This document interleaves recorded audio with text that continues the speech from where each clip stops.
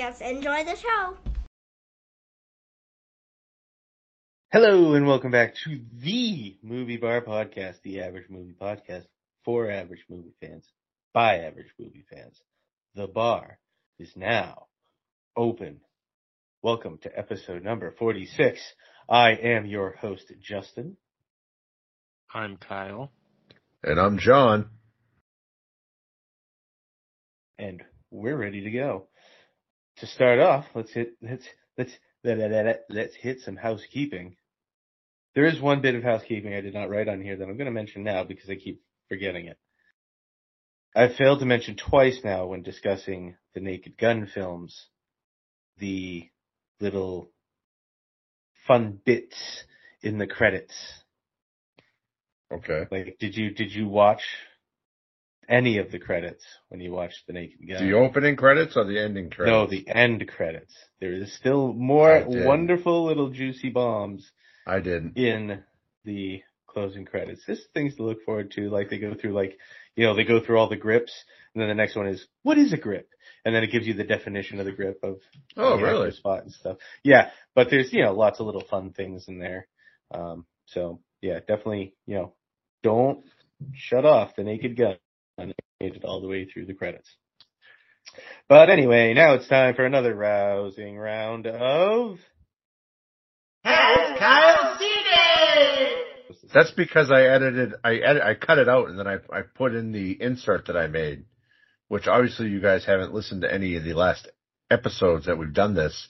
You would know that there's a bumper that I've put in now. It goes, has Kyle seen it? Wow, and it sounds like a squirrel. So that's why I didn't say it. But this is staying in. But I'm going to edit out your has Kyle seen it and add the bumper. Well, now they know it was there. I have to edit that too.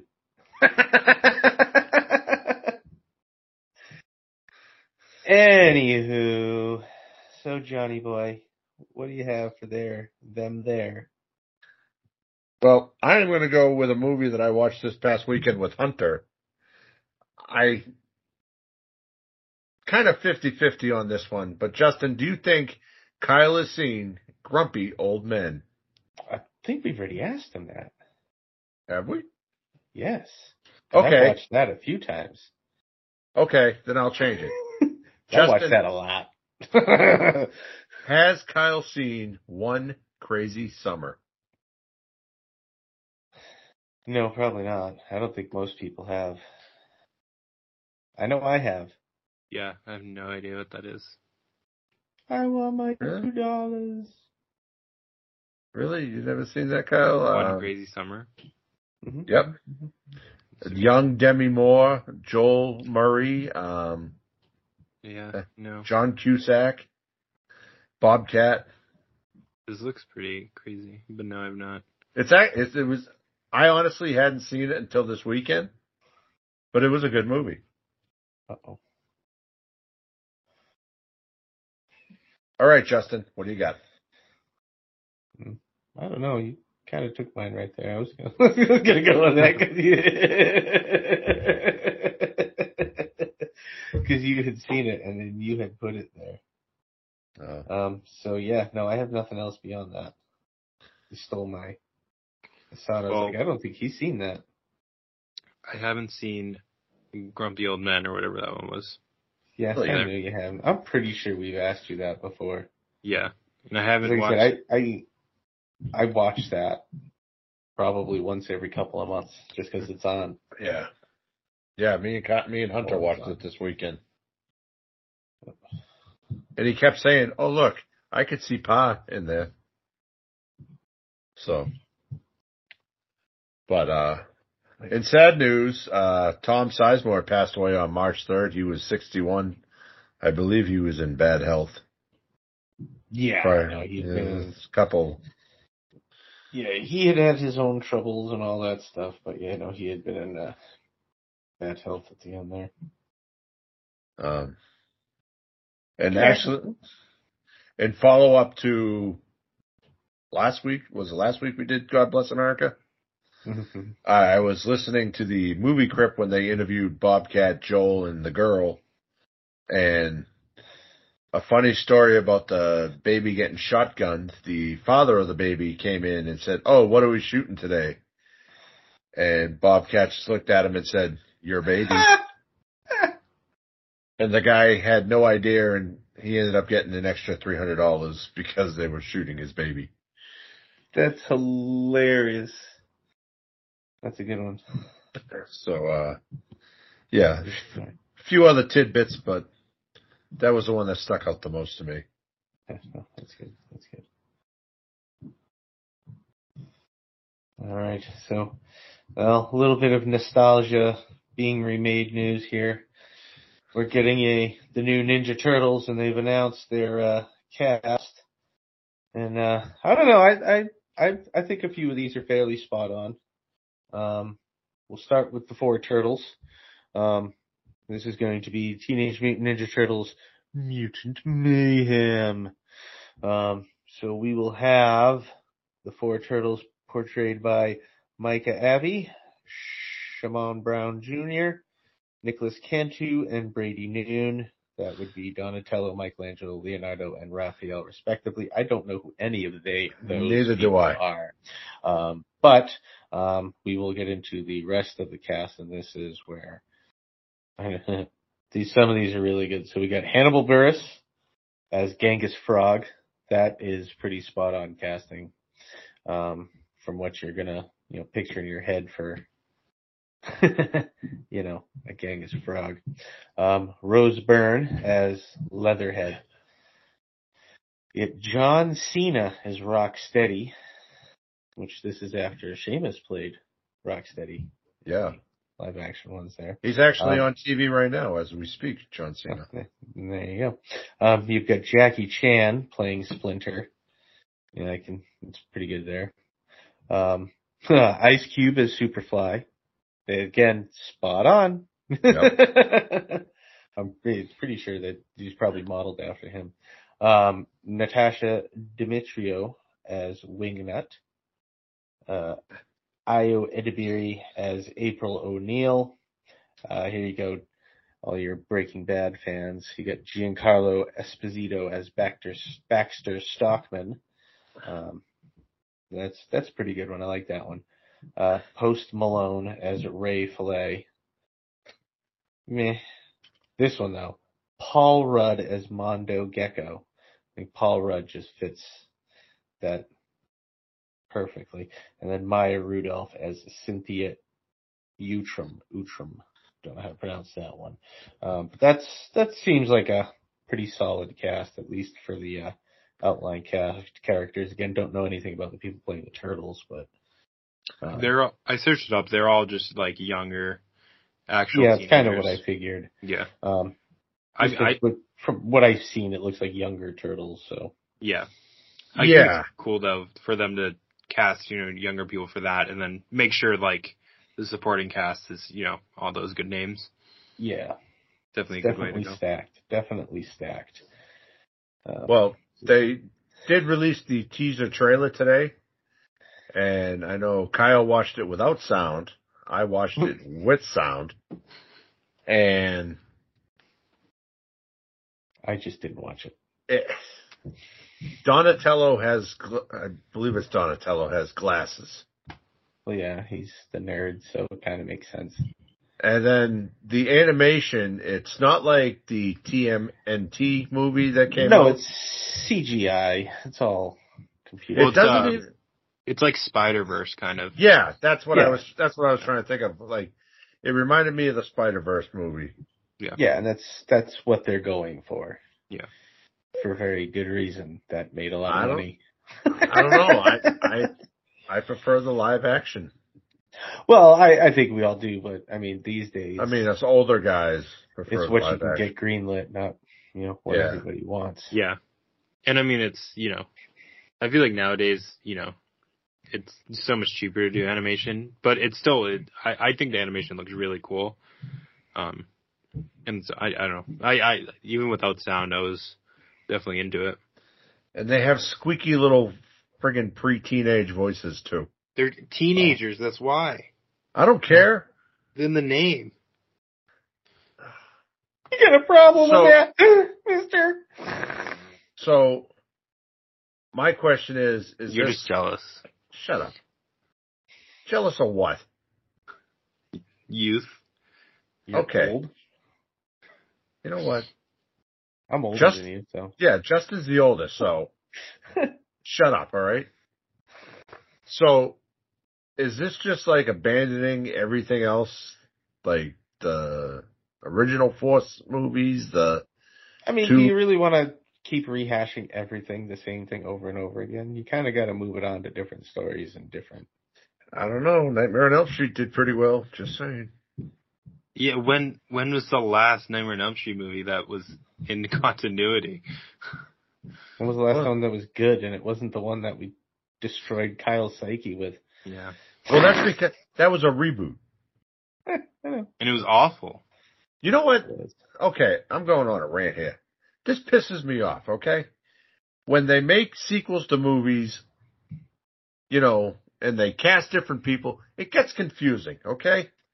Perfect example, Daddy Daycare, Eddie Murphy. Then you go to Daddy Day Camp, it's Cuba Gooding Jr. What the hell? Well, I mean, it could be something like, Vin Diesel originally did not ever want to do sequels. That's why after Triple X, he was out. They got somebody else because he said he wasn't going to do. And now look at him. Now he's a sequel whore. Now he's fucking 10 deep and loving it. Loving it. Well, So, I don't think this is a sequel at all. Although he wasn't in that many, but I'm Yeah. just saying. No, So- this isn't a sequel. This is Yeah. a This is- different but now if it does version, good, different there's story, gonna be- different. I mean, it seems like they're pulling out all the stops with all the characters. Well, that's kind of what they do. But no Shredder. That's post credit I mean- scene. I'd bet $100 Yeah. on it. It'll be him or Kang. Yeah. They're just trying to... I mean, this I wo- movie's I wonder- literally made for like kids like that are Hunter's age that didn't necessarily grow up with them, and then they're like, oh, they're so cool. Like every generation has their own. Great. Daddy, let's go to the toy store and buy Ninja Turtles. Awesome. Guarantee Yeah. it. Yeah. Well, good. Uncle Kyle can buy them for Christmas and his birthday. So, Yes. all right. So, it's coming out in August, I believe they said, right? It said this summer. I didn't catch a date, but I thought I caught something that said August. yeah. Might be Well, I'll judge it then. the end of summer last blast. There you go. But for those of us in Boston, we might be able to go check it out at the Alamo Draft House. I am excited for this. Kyle, are you? Yeah, definitely. I've never been to one. I've always wanted to go. I've tried to convince people to take a 6-hour drive just to go see a movie in New York. Yeah. But they're, Why is that so special? That's the thing I don't get. You can drink in a lot of theaters. it's not so much the drinking, but like, there's a lot of stories about the Alamo Draft House. Like, if they see you texting, they will throw you out. Oh, okay. Yeah, it's definitely a good movie theater brand. Like, Is it where I remember one time when we were filming in downtown Boston, there was an old closed down movie theater in Seaport. Is it going where that one was? Because we were like eating lunch in there, but I don't know if that's the exact spot. The only thing I could put by the photo that I saw was that it's near King's in the Seaport. oh, okay. I don't It know looked where like it this was on movie. top of King's. Yeah, It looked like it said it was coming to the third floor. Oh, yeah. That's another movie. So Top of Kings. was the theater on top of King's? It might have been. I Because it haven't was been on to like a the- second or third floor. Because like it was closed down and we rented it out and like that's where all the background and stuff was. So I would That- assume it would be that one. What theater was that? Oh my god. Yeah. Odeon? No. ArcLight? No. Yeah, I don't know. I mean, But- No idea. yeah, I don't know.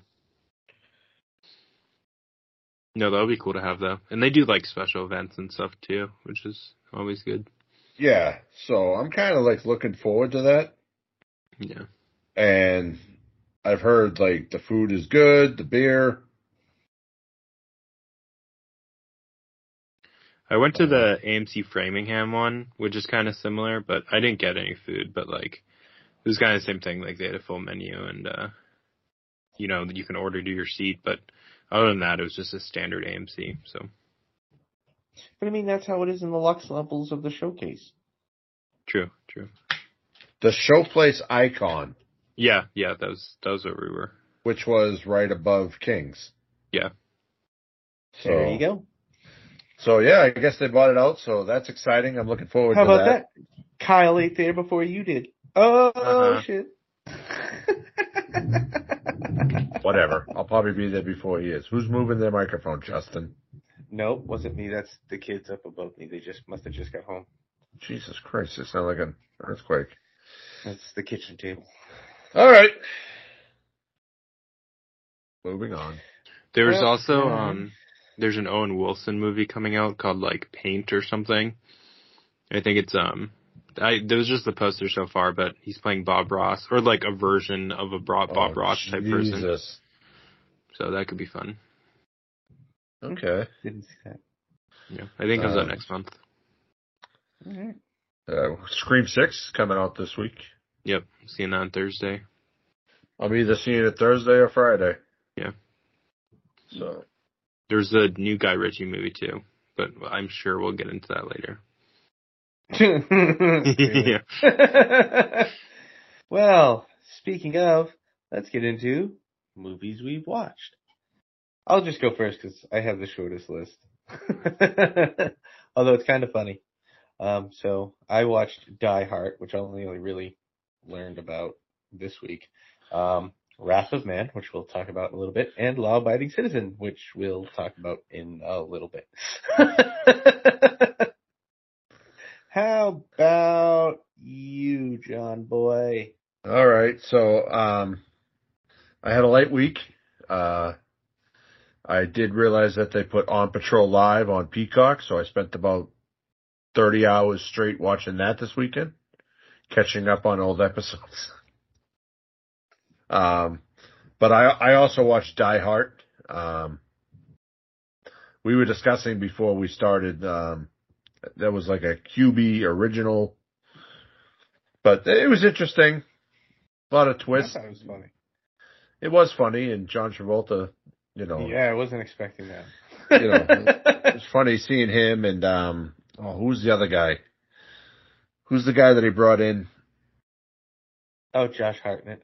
Yeah. When was the last time you seen something he was in? Well, that's hilarious because he was also in Wrath of Man. Yeah. Oh. He's in the new Guy Ritchie movie. That's crazy. That's funny. Wow. Big week for Josh Hartnett. Yeah. I watched The Quiet, Alicia Cuthbert and Camille Beale. Interesting movie. I watched, I forget when it came out, but it's definitely, if you like psychological thrillers, that's one of them. Doc Brown Saves the World, which was the opening to the Back to the Future ride at Universal Studios. I purchased the 35th anniversary 4K collection, and that was on it. I thought it was the whole thing from the ride, but it was only the beginning. But so that was cool. What, like 30 seconds? No, it was about 15 minutes. Oh, okay. Still. It ties into the other three movies, and I also watched the first episode of Back to the Future, the cartoon, way before Kyle's time. I watched One Crazy Summer, which we talked about a little bit earlier. What was that? Nobody else heard that? Okay, hearing stuff now. I watched... Yeah, don't bring up the dolls. World's Greatest Dad, which I'll talk about in a bit. Me and Hunter watched Grumpy Old Men and Grumpier Old Men. And then I watched Everly, and today I watched Law Abiding Citizen, which we'll talk about here in a bit. All right, I watched, over the past 2 weeks, I saw Cocaine Bear, which was even better than you could ever imagine. I don't know. Hold on. Have you seen The Meth Alligator? No. Oh, okay. Well, apparently there's a movie coming out called The Meth Alligators. Oh my god. I watched Matilda. Matilda with Danny DeVito? And directed by Danny DeVito, which I didn't know. Yes. It was really good though. Like, I was kind of shocked because I don't think I'd ever seen it before, but I loved it. Knock at the Cabin, which is also really good. Ravenous, Creed 3. I watched the first Scream again, and then today I watched Law Abiding Citizen. I apologize for this, but you mentioning Danny DeVito brought me back to remembering that I did watch a trailer. I watched a trailer for the Disney Haunted Mansion movie. Oh, the trailer's out? It was on YouTube. It was in one of the videos I was scrolling through. But that looked pretty funny. Pretty decent. I haven't watched it yet. Is that live action or is that like cartoon? Yeah, live action. Okay. Danny DeVito is Danny DeVito. Okay. Pretty cool. All right, well, that will lead us into picks of the week. Let's go with John. Oh, wow. He's the odd man out. Tough choice. Yeah, I didn't get the memo that this was Guy Ritchie week. But it was. I'm sticking with my main man, Bobcat. My pick is World's Greatest Dad. When the son of the high school English teacher, Lance Clayton, played by Robin Williams, accidentally kills himself, Clayton writes a fake suicide note to evade scandal. At first, uninterested in the death,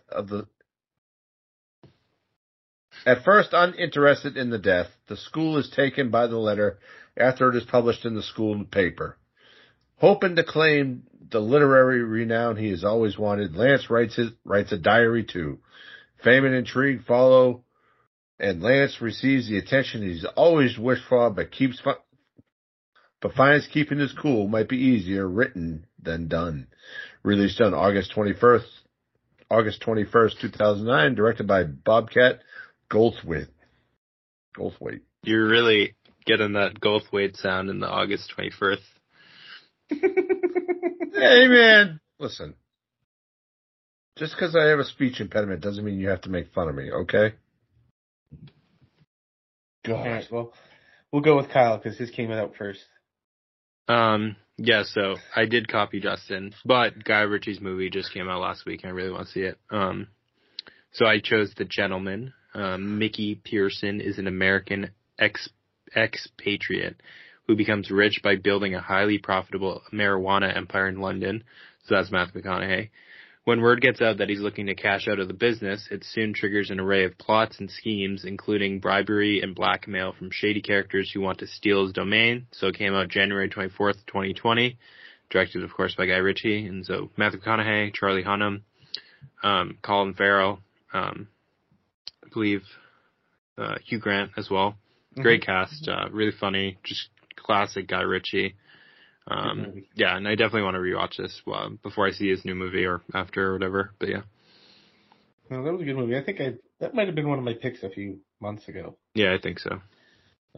But this time I went with, because I saw it today, Wrath of Man.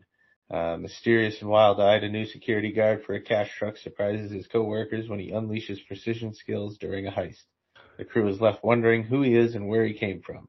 Soon the marksman's ultimate motive becomes clear as he takes dramatic and irrevocable steps to settle a score. Released May 7th, 2021 here in the U.S., and of course directed by Guy Ritchie. This is Jason Statham. I mean, this is great movie. Got Josh Hartnett and Scott Eastwood. This was fantastic. I hadn't seen it before, but kept up the action. Real thinker, but real good. Yeah. Typical Guy Ritchie. Yeah, definitely in the line of his movies. Are you excited for his new one? Have you seen the trailer for that? I might have. I don't remember. It's Jason Statham again. Operation Fortune something. But yeah. Ooh, yeah, that looks good. I've seen the trailer for that. Yeah, I'm going to try to see that this week, I think. I probably have. All right, and we are on to the main topic. Law-abiding citizen. We have Clyde Shelton as an honorable family man until the day his wife and daughter are murdered in a home invasion. He hopes for justice, but a rising prosecutor named Nick Rice cuts a deal with one of the killers in exchange for testimony. 10 years later, that man is found dead, and Shelton coolly admits his guilt. Then he hands Rice an ultimatum. Fix the broken legal system, or suffer the consequences. This movie was released on October 16th, 2009, and was directed by F. Gary Gray. Its producers are Jared Butler, Kurt Wimmer, Lucas Foster, Robert Katz, Alan Siegel, Mark Gill, and was written by Kurt Wimmer. It's rated R and currently streaming on HBO Max. And, of course, we have Jamie Foxx as Nicholas Nick Rice, Gerard Butler as Clyde Shelton, Viola Davis as Mayor April Henry, Bruce McGill as Jonas Cantrell, Leslie Bibb as Sarah Lowell, Cole Meany as Detective Dunnigan, Regina Hall as Kelly Rice, Michael Kelly as Bray, Michael Irby as Detective Garza, Roger Bart as Brian Brigham, Christian Stolte as Clarence Darby, Gregory Itzin as Warden Iger, Emerald Angel Young as Denise Rice, Annie Corley as Judge Laura Birch, Richard Portnow as Bill Reynolds, and then Josh Stewart as Rupert Ames. All right. Well, so, I mean, this movie kind of really starts out with a bang. He opens up with, Gerard Butler sitting there just tinkering around with his daughter.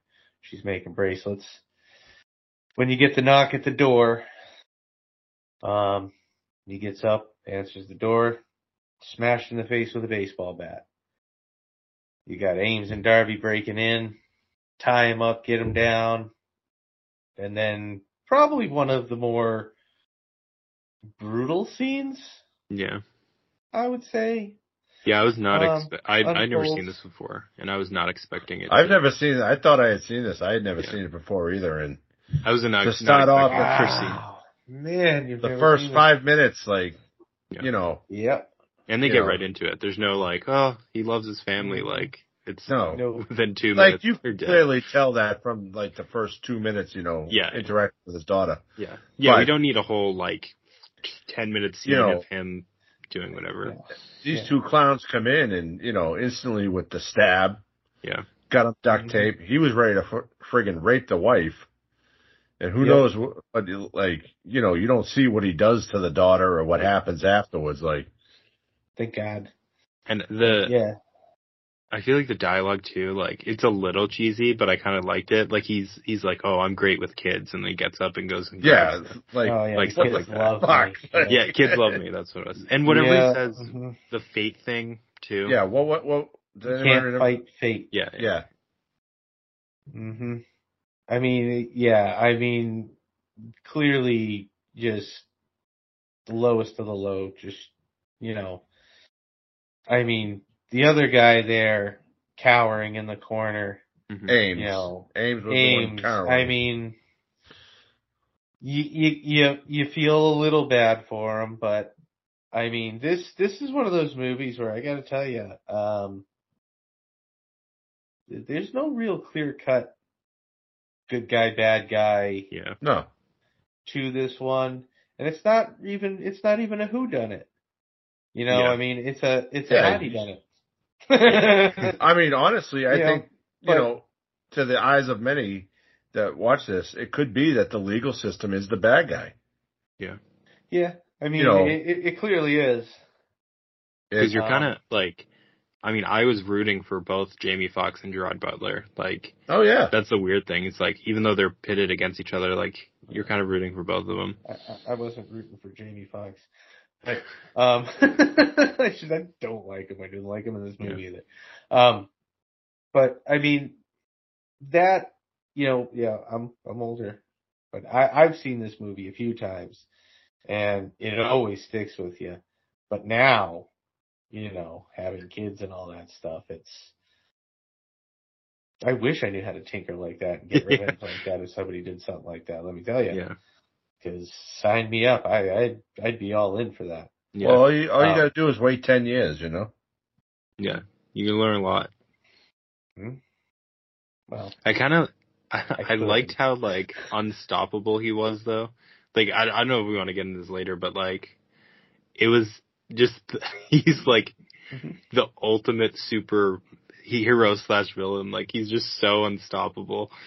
Mm-hmm. Which is awesome. And I mean, like, and that's the thing, though. It's like, right after this, they show him talking to the hotshot, prosecutor there, and the prosecutor informed him of the deal, and he looks like a beaten, broken, defeated man, which he is. I mean, he's in the deepest depths of it that you can get. And then they give you that little snapshot of him shaking hands with Darby. And I mean, I got to tell you that'd be all it would take for me to go over the edge. Mm-hmm. How about that? But how about, I wanted to kill him. Yeah. But how about the twist of Darby willing to testify against Ames to get off when it was Darby that fucking did everything? Of course he was. He knew that. And that's why he chose Ames as his partner, because he knew he had, the mental capacity of apparently a child. Yeah. And wouldn't be able to talk his way out of, getting out of it, because, he's not there to do it. But I mean, but that's part of the reason why that's why I do not root for Jamie Foxx in this movie. He enabled it. I cannot root for him. I won't. He let that madman out. You know what I mean? Like, he could have fought it. Like, that's the guy. You have the guy who they thought was dead, who can testify against them. Mm-hmm. What jury's not going to believe him? Yeah, You can say all you want about passing out and all that. Who's not going to believe the father and husband of the people who just got murdered in front of his eyes? That is seared in your brain, So in my eyes, Jamie Foxx is, kind of more on that bad guy scale, just because he didn't put up any fight to actually, like, get justice, because there's no stretch of the imagination, obviously knowing what we know as a movie viewer, to say that there's any justice in that. There isn't. Clearly the wrong guy's getting killed in that deal. Jamie Foxx, he kind of flip-flops back and forth. First he's the bad guy, then he's a good guy, bad guy, good guy, bad guy, good guy. And then he's, like, away from his family. And he's always got that stain. But, like, a prime example of him being the good guy is when they delivered the food to the cell. He said 1:00. The warden was like, we decide when. And he was like, no, we need to stick to this timeline. I think that's more or less that was just Jamie Foxx realizing this guy's got us by the balls. You do need to, like, he understood it before the warden understood that this guy is 10 steps ahead of us. Yeah. And you're going to come around. We can discuss that power when we get that when we get there. So anyway, they make the deal. Darby gets off with a short sentence. Ames gets the death penalty. Clyde walks off into the street after seeing his lawyer shake hands with the guy who killed his family. So, 10 years on, and, well, now it's time to execute that death penalty. So we got the girl there and Nick, discussing everything. He's asking her if she really wants to go, giving her a nice out. Clearly, she should have taken that out. But so, they got him, you've got Jonas, who's his mentor / boss. You got her, you got the defense attorney there, all ready to watch Ames get the old shots of what's No, supposed to be quick and painless. It wasn't shock. It was lethal injection. Shots. I said shots. Oh, shot. I thought you said shot. Shots. You know, couple tequilas, you know, no. But that shit didn't was take insane. long for them. Yeah, it didn't take them long to find out that that is not not what he got. So I mean, this was. I mean, again, it's tough because this was, you know, you've got Ames there, basically, you know, telling the truth. I did not kill those people, and saying that the wrong man's dying. And then, I mean, that can't be a fun way to die. I mean, they get that third, and then like 10 seconds later, he's straight up screaming. I mean, it's understandable. Anybody watching is going to be. He just wasn't screaming. He was shaking. He was fucking screaming. Veins popping out. Yeah, the Blood veins started like filling up. soaking through. And then, you know, when he finishes up, his eyes are all, you got blood coming out his eyes. And clearly that didn't go right. Yeah. Nope. I mean, he definitely had it well compared to Derby. Yeah. Darby, yeah. Derby. But I mean, you know, the systems that would have to be, you know, broken into, which we later find out, you know, he hacks into the shipping and all that stuff. It's, you know, holes like that makes it, you know, it's, you know, now we've got all these, you don't even need to hack them. You can they just send in trainfuls of this shit around the country and having it crash, and you scoop it off the trail side. But I mean, what did you think of that most wonderfully horrific death? I already thought like it's just, you know, the death penalty, like, no, I mean, besides that, just the way they're going about it seems so like weird because it's like this long drawn out process, and obviously it took 10 years to even get here. So I feel like the movie's even trying to point at that, being like, hey, this is weird, and then this is just making it worse, obviously, that he's dying really painfully.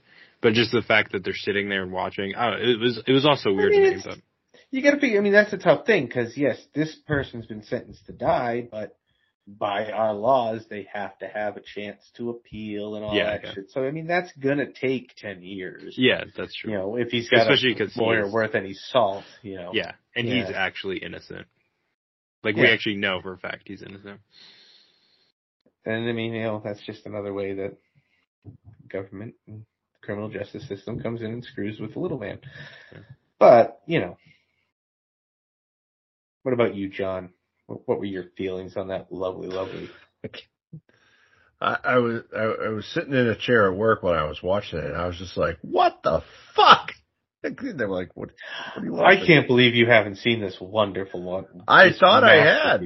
I thought I had. I love this. It must have been something else. But you know, when I started, I was like, "Okay, let's see how this." And then, like, instantly, the killings, and then it goes into that, and I was just like, "What the fuck?" And then it goes into the next scene with Darby.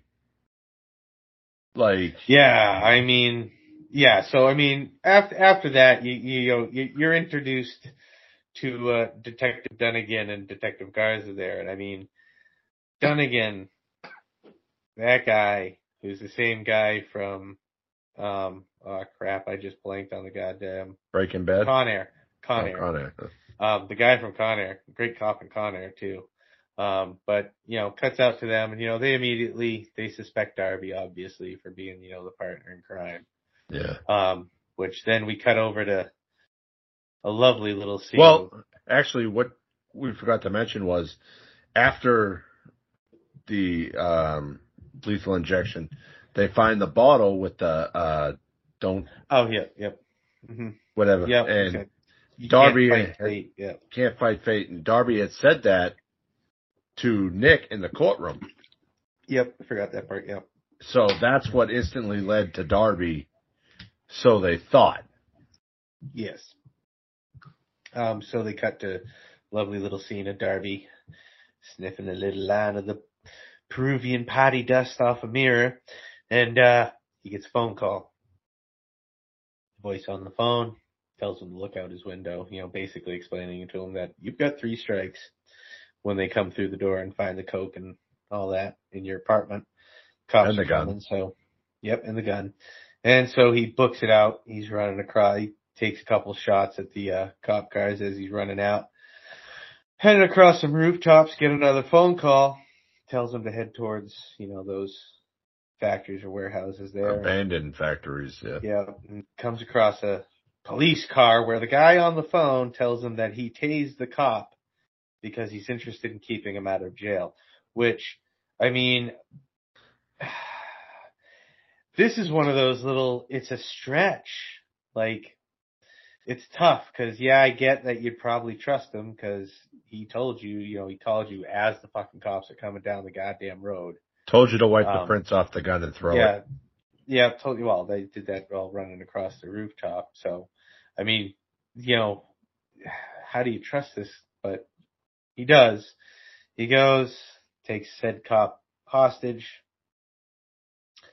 drives him out to some, abandoned area off the highway there, and well, he's gonna execute him until the cop, starts pleading for his wife and child, and the phone rings again. I mean, what you're seeing this for the first time. What's going through your guys' mind? Well, when they didn't show the cop's face, I was like, oh, it's definitely Gerard Butler. Then I loved, like, his disguise reveal. Like, that just added to me, because he, like I said, he's like a super villain, and he's great at it, so, like, him doing disguise and stuff also feels kind of goofy, but I loved it. Yeah, when he first got in the cop car, I was like, okay, that's weird. I missed the part about the tasering, and I was like, why is this cop, like, sleeping when it... And then he leaves with the cop car going the other way while all the other cop cars are going the opposite way to his apartment. And then when he said, well, I'll never see my wife and daughter again, it kind of like clicked, like, okay. And then he pulls out the phone. Mm-hmm. I mean, the reveal, he just stands up and just pulls the hair off, and the guy, you can hear it click. And he starts explaining that he's just been injected with, whatever, I don't remember the name of the poison, from, the bladder of a pufferfish or whatever it was. And that, I mean, this reveal here fucking genius. Was a goddamn masterpiece.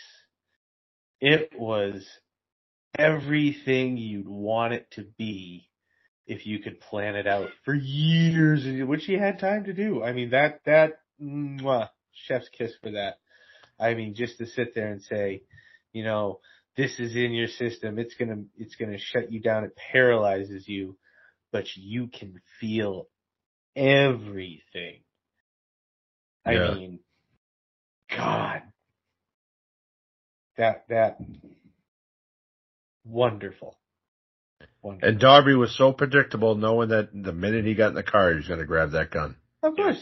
I mean, you're running from the cops and you're getting into a car where a cop's been knocked out. Yep, that's going to be the first thing you grab. But so after that wonderful little reveal, we will head to the lovely little warehouse setup. I'm lost on here.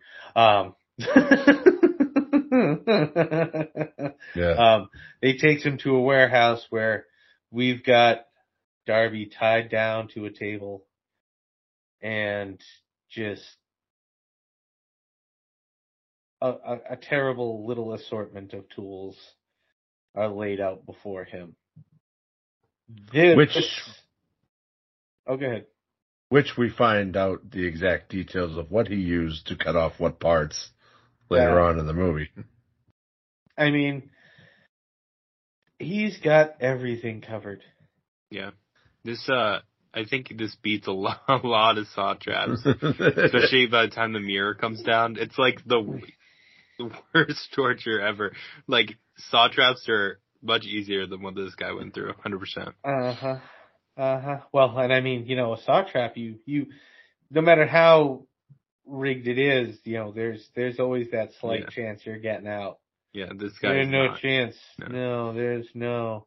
And I mean, he pins his tongue up so he can't swallow his tongue, cuts his eyelids off so he can't close his eyes and not see it. Oh man! And even like the adrenaline, so he doesn't doesn't pass out. Yeah. Oh man! I mean, this at this point in the movie, like, this is when I was like, oh, this is not. Not what you thought it was going to be, was it? At all. No, definitely not. That's why I love this movie. And Gerard Butler was so good at acting like psycho, but like controlled. He was so good at it. And I mean, this guy's sitting here and he holds a razor knife to his face and he says, "This is what I'm going to use to cut off your penis." Mm-hmm. And now, I can only imagine, I didn't get to see this in theaters, but I would have stood up and cheered in the middle of the theater. I bet you stood up and cheered when you watched this at home. This is what this guy deserves. This guy's going to get everything he deserves and more. Mm-hmm. And I am here for it. I mean, this guy is about to just literally rip this guy apart. Yeah. And I've seen this a number of times, and every time I'm always rooting for Gerard Butler in this scene. Yeah. And I can't not. Part of me too, like, the build up to it, I was like, are they gonna show him doing it?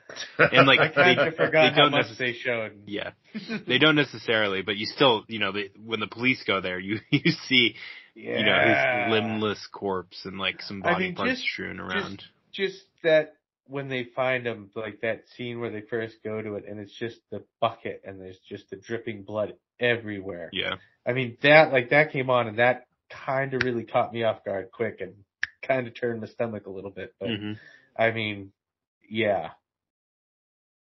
So, so he goes through all that, videotapes the whole thing, puts the mask down. And he gets found. Darby gets found, which then, leads them to, who's obviously going to go after Darby and Ames. They figure out, obviously it's the father there. They go through all his, purchases or whatever it was that they, backtrack to get him and all that. And they find him at his farmhouse, sitting there tinkering on one of little Da Vinci's flying machine. And he basically lets himself get captured. Strips himself completely naked as he hears the cops coming.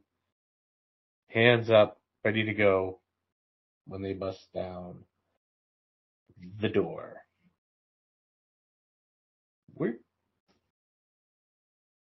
Wow. I mean, come on. Unprofessional.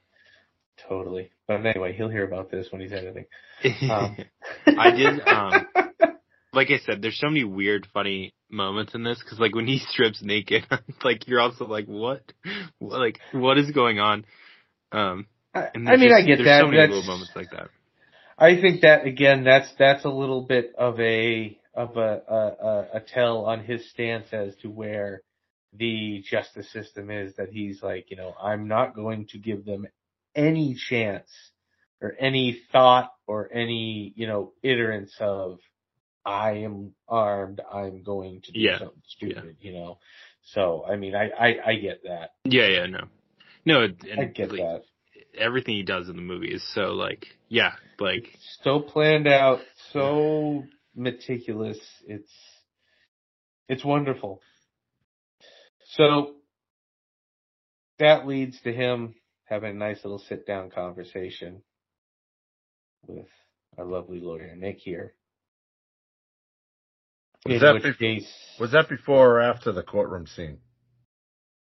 Which courtroom scene? when the bail hit. That's After, okay. Yeah. Yeah, I'm just up to. So, you've got, Nick comes in. It's just him and Detective, I forgot his name, Dunnigan, sitting there in this weird interview room. That little room cage thing there was just a little bit too weird for me.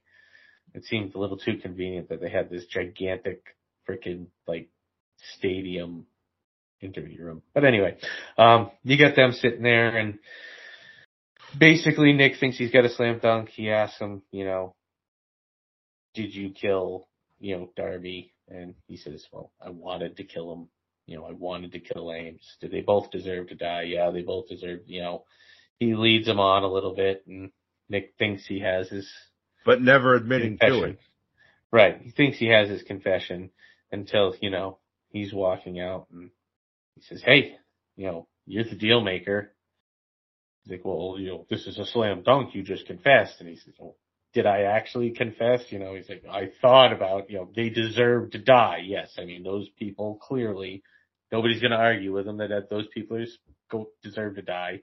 Nobody would blame him for planning it out in his mind hundreds of times and all that stuff. So, but he asked for, a deal because, he knows that's what this lawyer is good for.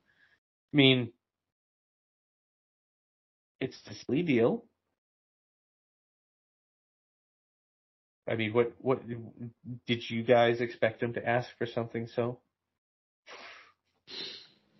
No. I mean, where did you really think this was going at this point? Yeah, I had no idea when he asked for the mattress, I was like, okay, I have no idea where this is going. That was a new one. I've never heard that asked for. Yeah. And I think it was funny when they were bringing it in. Same thing happens later with the food, but all the inmates are like, where's mine, huh? Like they're screaming at the guard carrying the mattress. And they're screaming. Yeah. Yeah. Or when they, they bring it to him and his, bunkmate there kind of turns into and looks at him and goes, nice bed. It's a single. I mean, and, the warden points out, in a building full of have-nots, you don't want to be the one who has. Very true. Makes sense.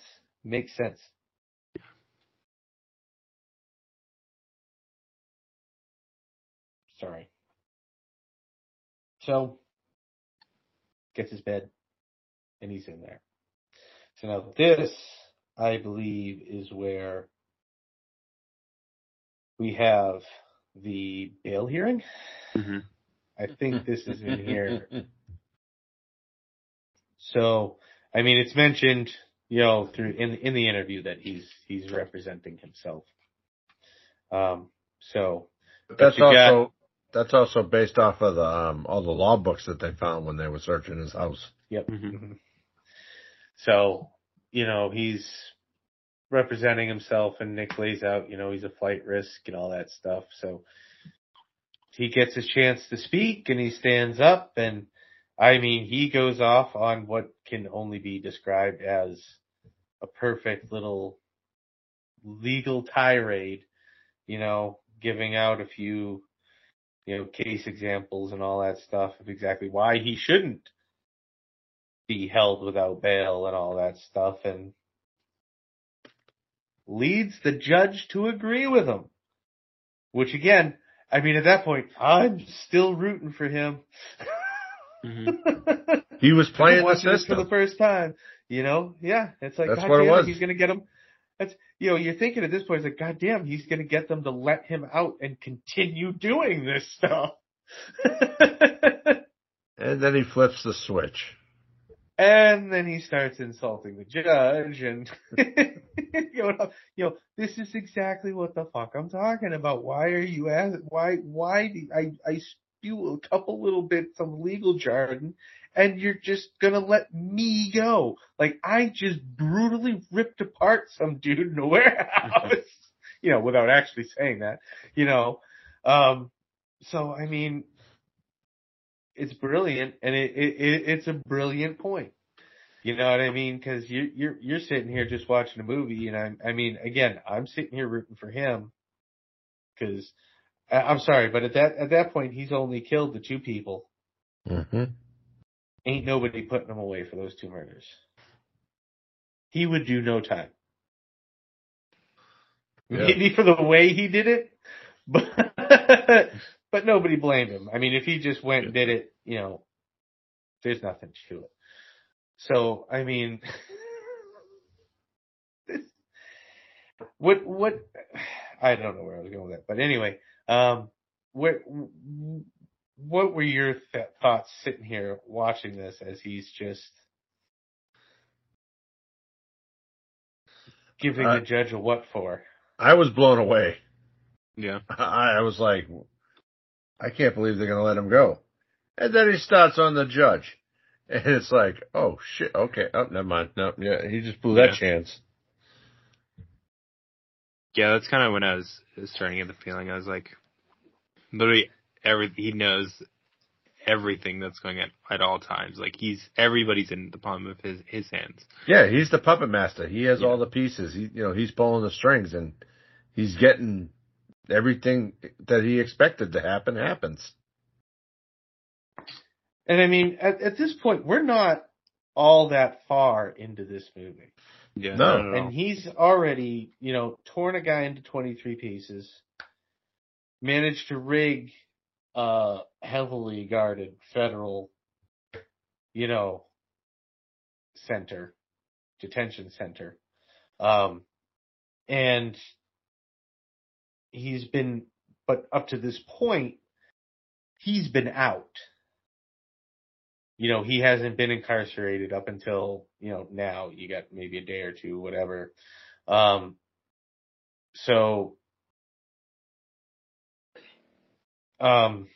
Whereabouts did we? So they get him back into the prison, and now they're basically onto the schedule where he's getting interviewed again. And he wants to make another deal. And now he's, they go back and forth. Basically, he gives him his confession. He gives him what he asked for. The deal was a bed for the confession. He confesses to killing Darby. And again, Nick gets up and walks away.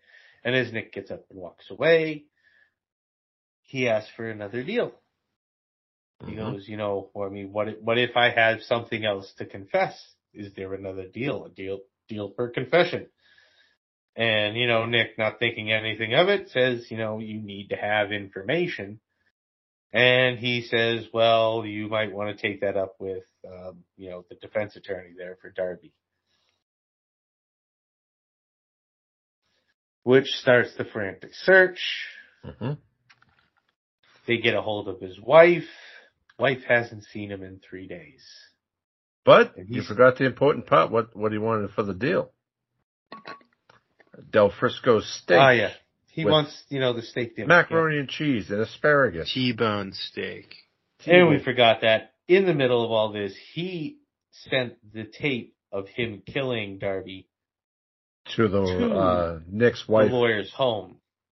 So his daughter saw it. But, so he asked for a steak meal from Del Frisco's, all the things. He asked for it to be delivered in his cell at 1:00 if they want to get this defense attorney alive. So, they're going to give him his deal, but the warden kind of tampers with it, makes it a little bit late. Nick knows not to do this, brings up the fact that it's supposed to be there at 1:00. Warden decides to mess with it, so it gets there late. He gets his meal, tells them where to find said defense attorney. Gave him coordinates. Gave him the coordinates, so they helicopter out there. How about this one? What you guys think of this one? That was once they realized that the guy was missing, and then he gives them the coordinates, and they're 8 minutes late. Could have saved them. But that was the fucking warden. He, he really fucked that up, Mm-hmm. Yeah, I was getting kind of like Seven vibes at this point. Like, this scene just reminded me of Seven a little bit. Mm-hmm. Like just the elaborate kind of torture people are going through. But he's got it, measured out. So had they not dicked around, he'd have been fine. Yep. But it was all part of the plan. They always dick him around. So they get out there, they find that. Meanwhile, he's sitting down having a nice little meal with his cellmate, chatting it up, talking about all his women's back home, and listening to the music on the iPod there, when he just goes ham with that T-bone bone and stabs his cellmate in the neck, just drenching everything in blood. And then he just calmly, once again, gets in his bed and lays down. Warden comes and he says, "I think I need a shower." I mean, that was, again, I guess that would have been about the extent what you would have expected from this movie. Not seeing it, coming in, that death there. Just a whole lot of blood, but so this was probably his least vicious. Yeah. Because yeah. Locking some dude basically in a refrigerator in the ground with so much air, that's pretty fucking vicious. But this was just means to an end. I can tell you, I'm not going to kill no wife and daughter anytime soon. No, definitely don't pick the wrong one. Yeah. I mean, gosh. So that gets him moved to solitary confinement. This was the biggest fucking plot twist of them all. Yeah. I mean, him also, like, him killing the roommate was so sudden and brutal too. So now you're like, is he just angry? Like, was this like his first misstep where he's just like, I've had enough of this? But of course it was not. But there's so many things that he planned that could have gone the opposite direction. I mean, but here's the thing. So at this point, he's in prison. Everybody he has set up to be killed, as far as we can tell, that's been done. You're thinking at this point, what else can he really do? Mm-hmm. So his next deal is basically he tells Nick, either you release me by 6 a.m. tomorrow morning, drop all charges, or I'm killing everybody.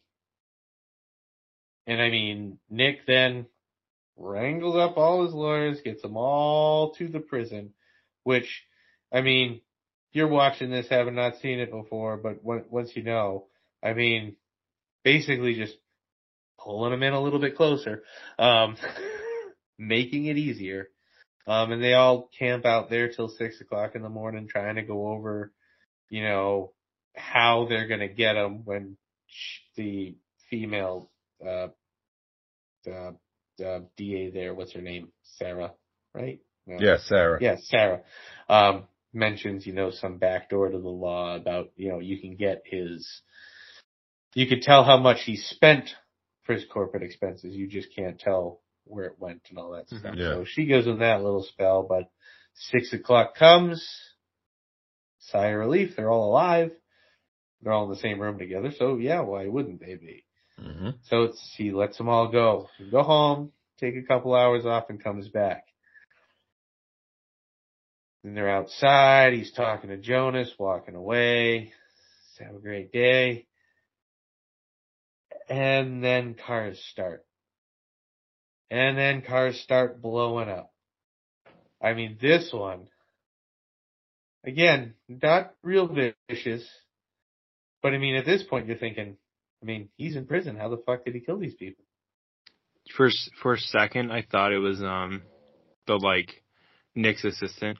Right before the scene, I was like, oh, maybe it's her, because she starts talking to him about making different decisions or whatever. But then she quickly blows up, and I was like, oh, guess it wasn't her. I mean, Yeah. that scene where right before she blows up, they cut to her in the car, Mhm. and she just gives that little. I mean, that's. Can you shut that stupid crap off? that was that's a fairly tough scene to watch because it's just like you're sitting there and you're just like, oh crap, that's it, she's done. I mean, Yeah. she's looking at her final seconds. I mean, that's a good one. Yeah. And I mean, she's tough because she didn't really play a part in this. She's just kind of an assistant. But he knew it was going to affect Nick. Yeah, I know, but still. So she's kind of the one you kind of feel bad about. Yeah. Is what I'm getting at. The look on her face, like when she knew it was coming, Yeah. like Mm-hmm. felt nothing but sympathy for her, you know. She could have tried harder to get out of the car. Well, I think that's the thing is She had a car next to her. rigged, Yeah. so the doors would lock, so you weren't Probably. getting out. He had that planned. Come on now, paying attention. So, I mean, you've got just cars on fire everywhere. Which brings us to Sarah's funeral. After a hearty talk with the mayor. I forgot about the hearty talk with the mayor, who's basically telling them, why the hell is he even still alive? She's basically telling them to kill him. Yeah, putting the city in lockdown. I mean, she wants to put the city on lockdown. And I get it. She's like, this guy, this is one man. He's in prison. We know who he is. We know where he is. We have him, and we can't stop him. I mean, can you imagine having that conversation with your boss over something at work? Oh, yeah. Oh, yeah. No, I know what the problem is. I know who's causing the problem. Well, I can't figure out how to stop them from doing it. I mean... But, I mean, that funeral scene, when that little fucking robot started rolling around, I was like, what the hell is this? Yeah. Little quick EMP. Boop. And then he shuts down the fucking cars. Yeah. Hits it with the EMP. Boop. And then just blows it to holy hell. I didn't even realize before, like I noticed today, that vehicle blows in half. Opens up like a drawbridge. Yeah. Again, that wasn't vicious. I mean, that was pretty brutal. But fairly quick. You had a few minutes of pain getting full of holes with a machine gun.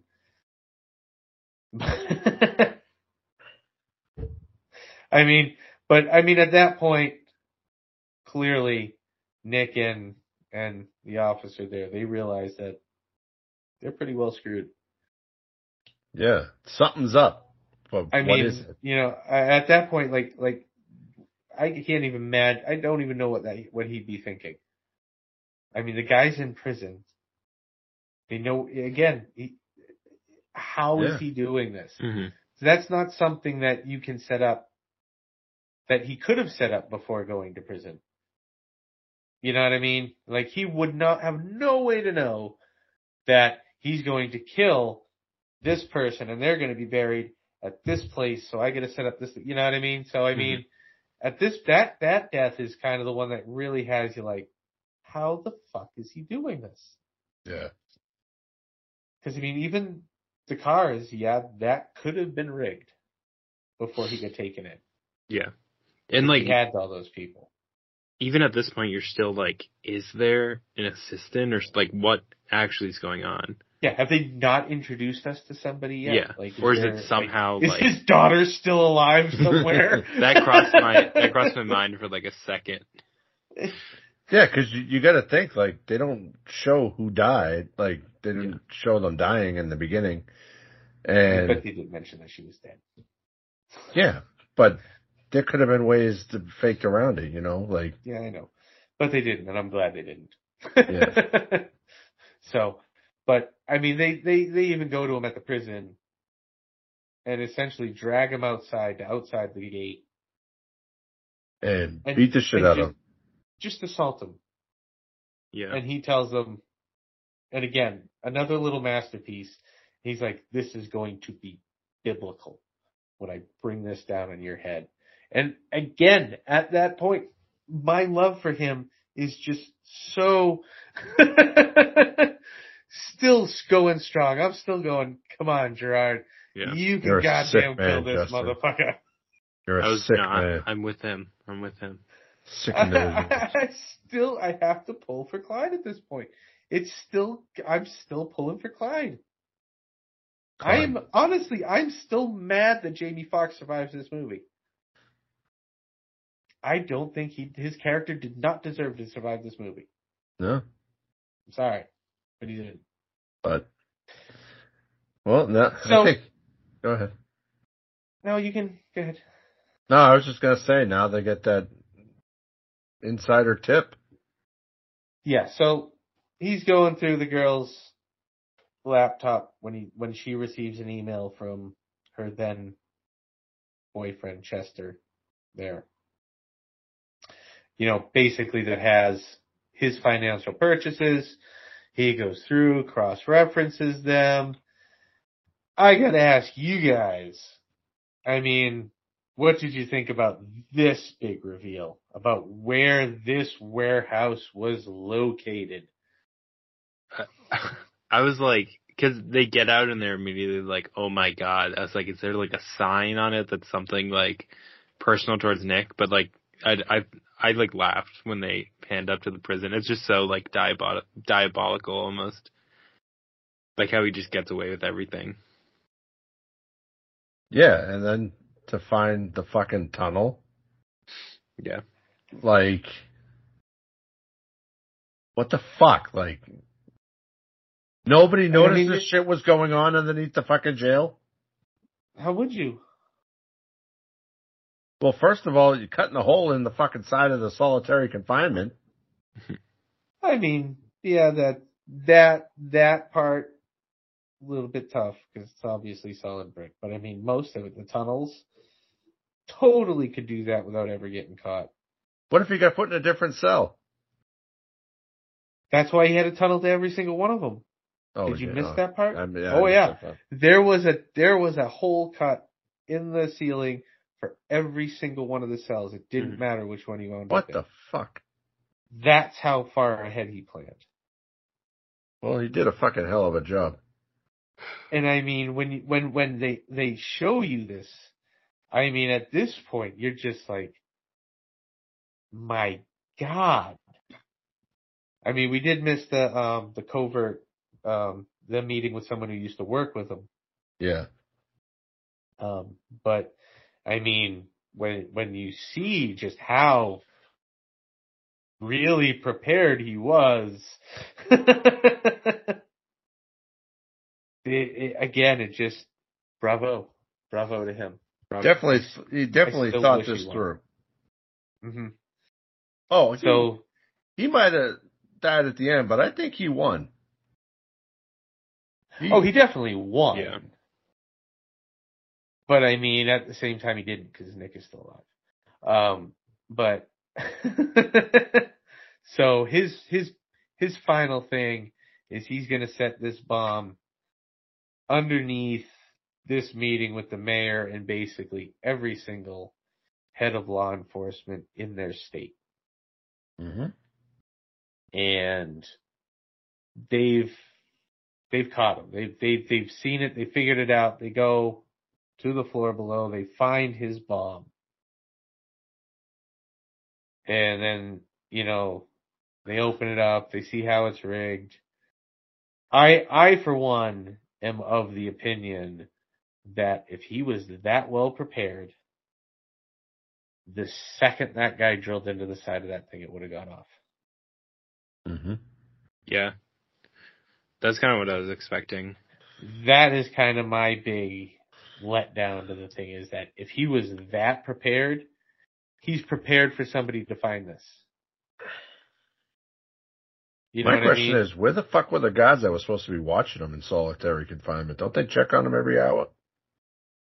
Well, if he's sleeping at night, he only goes out at night. I mean, yeah, he had like the easy enough, pillows under it, so it kind of looked like there was somebody sleeping. But you still do checks, damn it. They were afraid Yeah. of him. I mean, That's understandable. He's a fucking yeah, they psychopath. probably have very distinct orders not to ever fucking open that door.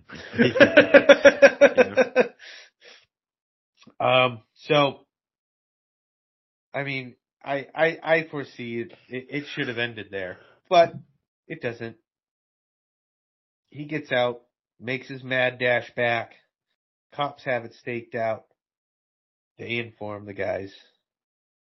And the part I don't get is he must have spent a long time in that shop getting himself prepared to go back, because they had time to race back, get him into the prison, get him into his cell, and get that bomb back under his bed, which obviously you don't know about until he comes back through that bathroom wall Yeah.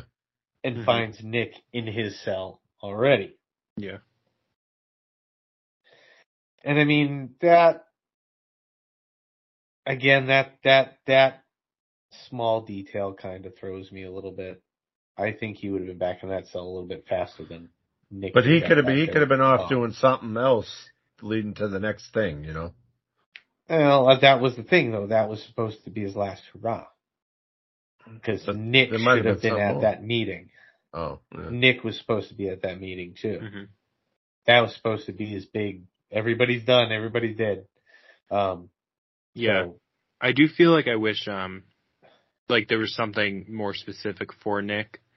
Just cause like, you know, he's had so many elaborate things you would figure.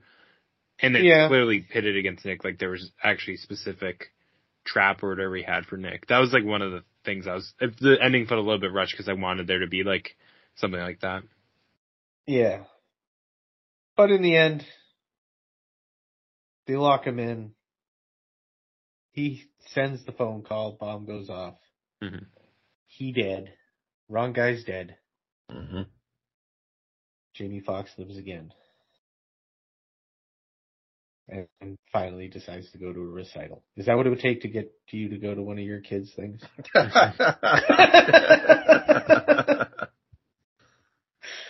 Well, But, he missed yes. all the other ones because of this guy, so, you know. Yeah, I mean, It's well, rightfully so that he goes. again, he caused it. Yeah, he did. So, I mean, what did you guys think about this one? What was your honest beliefs on this one? It's not what I thought it was. Yeah, not at all. Like, the twists and turns, like... And like how brutal it is at some points. Oh, yeah. And, like, Yeah, I mean, some of the shit, like the gun in the cemetery, the fucking things that came out of the gun, like, how fucking sick and twisted are you to do, like, have this shit prepared? Like, this guy, like, I can only imagine what it's like to lose, you know, your wife or your child. Like, you know, if something ever happened to like Hunter, I'd probably do the same fucking thing, and I'm sure you would for Jam, Cam, and Sam, and I'm sure you would for Jake, Kyle. Yeah, yeah. So, you know, but it's like, you know, fucking my mind was blown. Like, after it ended, I was like, you ever seen this movie? They're like, no. I was like, you gotta go watch it. It's fucking, you like a twist? Go watch this movie. You'll love it. I mean, yeah, I mean, it's like I said, I've watched this a lot, but I can remember my first time watching this and I loved it. I mean, this movie was right up my alley. I love this movie. I was wondering why you, like, the minute you watched it, you were like, my next movie we're going to cover on my week is Law Abiding Citizen. I was like, I don't even know what movie I was thinking of, but I was like, why the fuck is he so into this all of a sudden? Yeah, I was thinking of one with Denzel, maybe. That's what I kept thinking of, and then when I searched like up, Safe House. oh. That's what I was thinking of, Yeah. Safe House. And no, definitely not that. and I was like, you know, I own this movie. I think I've seen it once. And I ain't never fucking seen this. This thing is awesome. It is a great movie. I love this movie. I mean, overall, just give us a little bit about, how you felt about, the whole settings of it. I mean, the only thing that was really kind of just felt overproduced to me was that interview room. That seemed a little bit, that was the only thing that was kind of out of place for me. Everything else kind of just fit. Yeah. It was kind of reminded me of the Octagon. Yeah. Yeah. Which I mean, once we wrap this up, we could have a little discussion about something that happened over the weekend.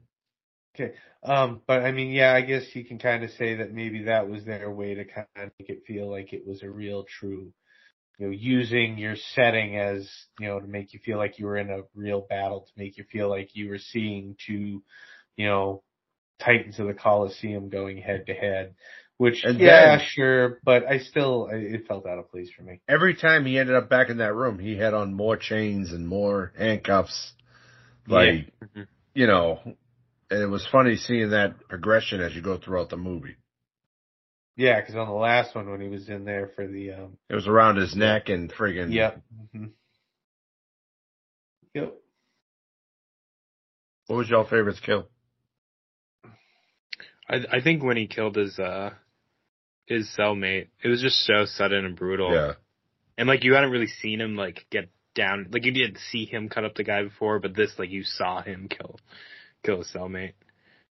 There's no doubt about it. Darby is my favorite kill, because he fucking deserved it. And we forgot to mention the scene when he gives the cop back his car. Thanks for letting me borrow it. Yeah. He was in the trunk. What the fuck?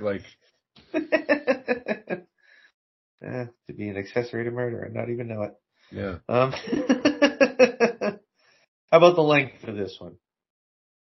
Did you even notice the length? No, I didn't. It was like an hour and 40 minutes. And no, I did not. Yeah. Definitely. This shit fucking flew by because I was so into it. Just one of those movies that is just before you blink and it's gone. And you're so far into it, it just feels right. It doesn't feel slow, doesn't feel long. It's just there. Alrighty. How about our recommendations? You got recommendation? You recommend this movie? Yes. Hell yeah. Yeah, see, apparently I picked a banger. You did. I feel like this is kind of a more well done of Righteous Kill. They're kind of similar in ways. I feel similar plot lines. Yeah. But yeah. In a way, he's both getting back in the system, and I get that. Yeah. I see that. Good callback. Look at you, Kyle. Well, you put here that apparently in July 2022 a sequel was greenlit, but there's no further info. Yeah, Gerard Butler had said that he's coming back as a producer. I'll dig deeper, see if I can find any more information on it, but I don't even understand what a sequel would look like. It would just be similar idea, but different, completely different story, different characters. It just, you could basically just, call it Law Abiding Citizen 2 and just slap anybody in there and just. Well, that's what they do with everything. As long as it has the same general, fuck the system style of revenge, I think it'd be okay. I mean, if it involves killing a kid again, I'm all for it. Let's kill some more kid killers. I'm good for it. So how about ratings? What do we give this rating? Looks like Kyle's rating is pie. What the fuck, Kyle? I will give it a 3.8. I'll leave it at that. I give it a 4.5. Yep. I see. I give this one a 5. I love this movie. This has extreme rewatch value to me. I love the story. I love everything about it. It's a great movie. I give this one a nice solid 5. One of my favorite movies. IMDb says 7.4 out of 10. Rotten Tomatoes, 26%. Wow, Rotten Tomatoes, stupid people. Yeah, that's crazy. Letterboxd 3.3 out of 5. That even seems low. But there you have it. Law-abiding citizen. Law-abiding citizen. It must have been a good movie. We've been talking about it for almost an hour. So yeah, see. But most as long as the movie. Before we close the bar, did you guys check out what happened at UFC 285 this past weekend? I Yes. have no idea. Apparently, Jake Gyllenhaal went through the motions of going through a weigh-in and then filming a fight for his upcoming movie Roadhouse. So they filmed the fight scene at the event because he's a former UFC fighter compared to Patrick Swayze's, which was a kickboxer or whatever. But yeah, it made a lot of headlines this weekend. Made it look like a real fight, and it also stars Conor McGregor. So looks interesting. For sure. Yeah. So Roadhouse. Yeah, coming next week we'll be covering 2007's Hatchet, going down to the bayou of Louisiana to go see Victor Crowley. All right. Well, with that, the bar is now closed.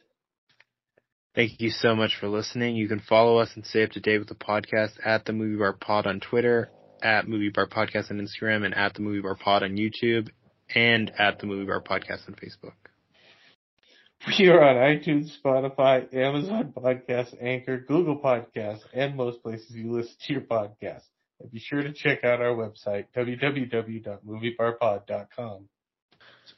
Thank you for listening. Please let us know what you want to hear by contacting us on social media or via email at themoviebar@outlook.com. Please like, review, and subscribe to the podcast. Bye. Bye. Damn part.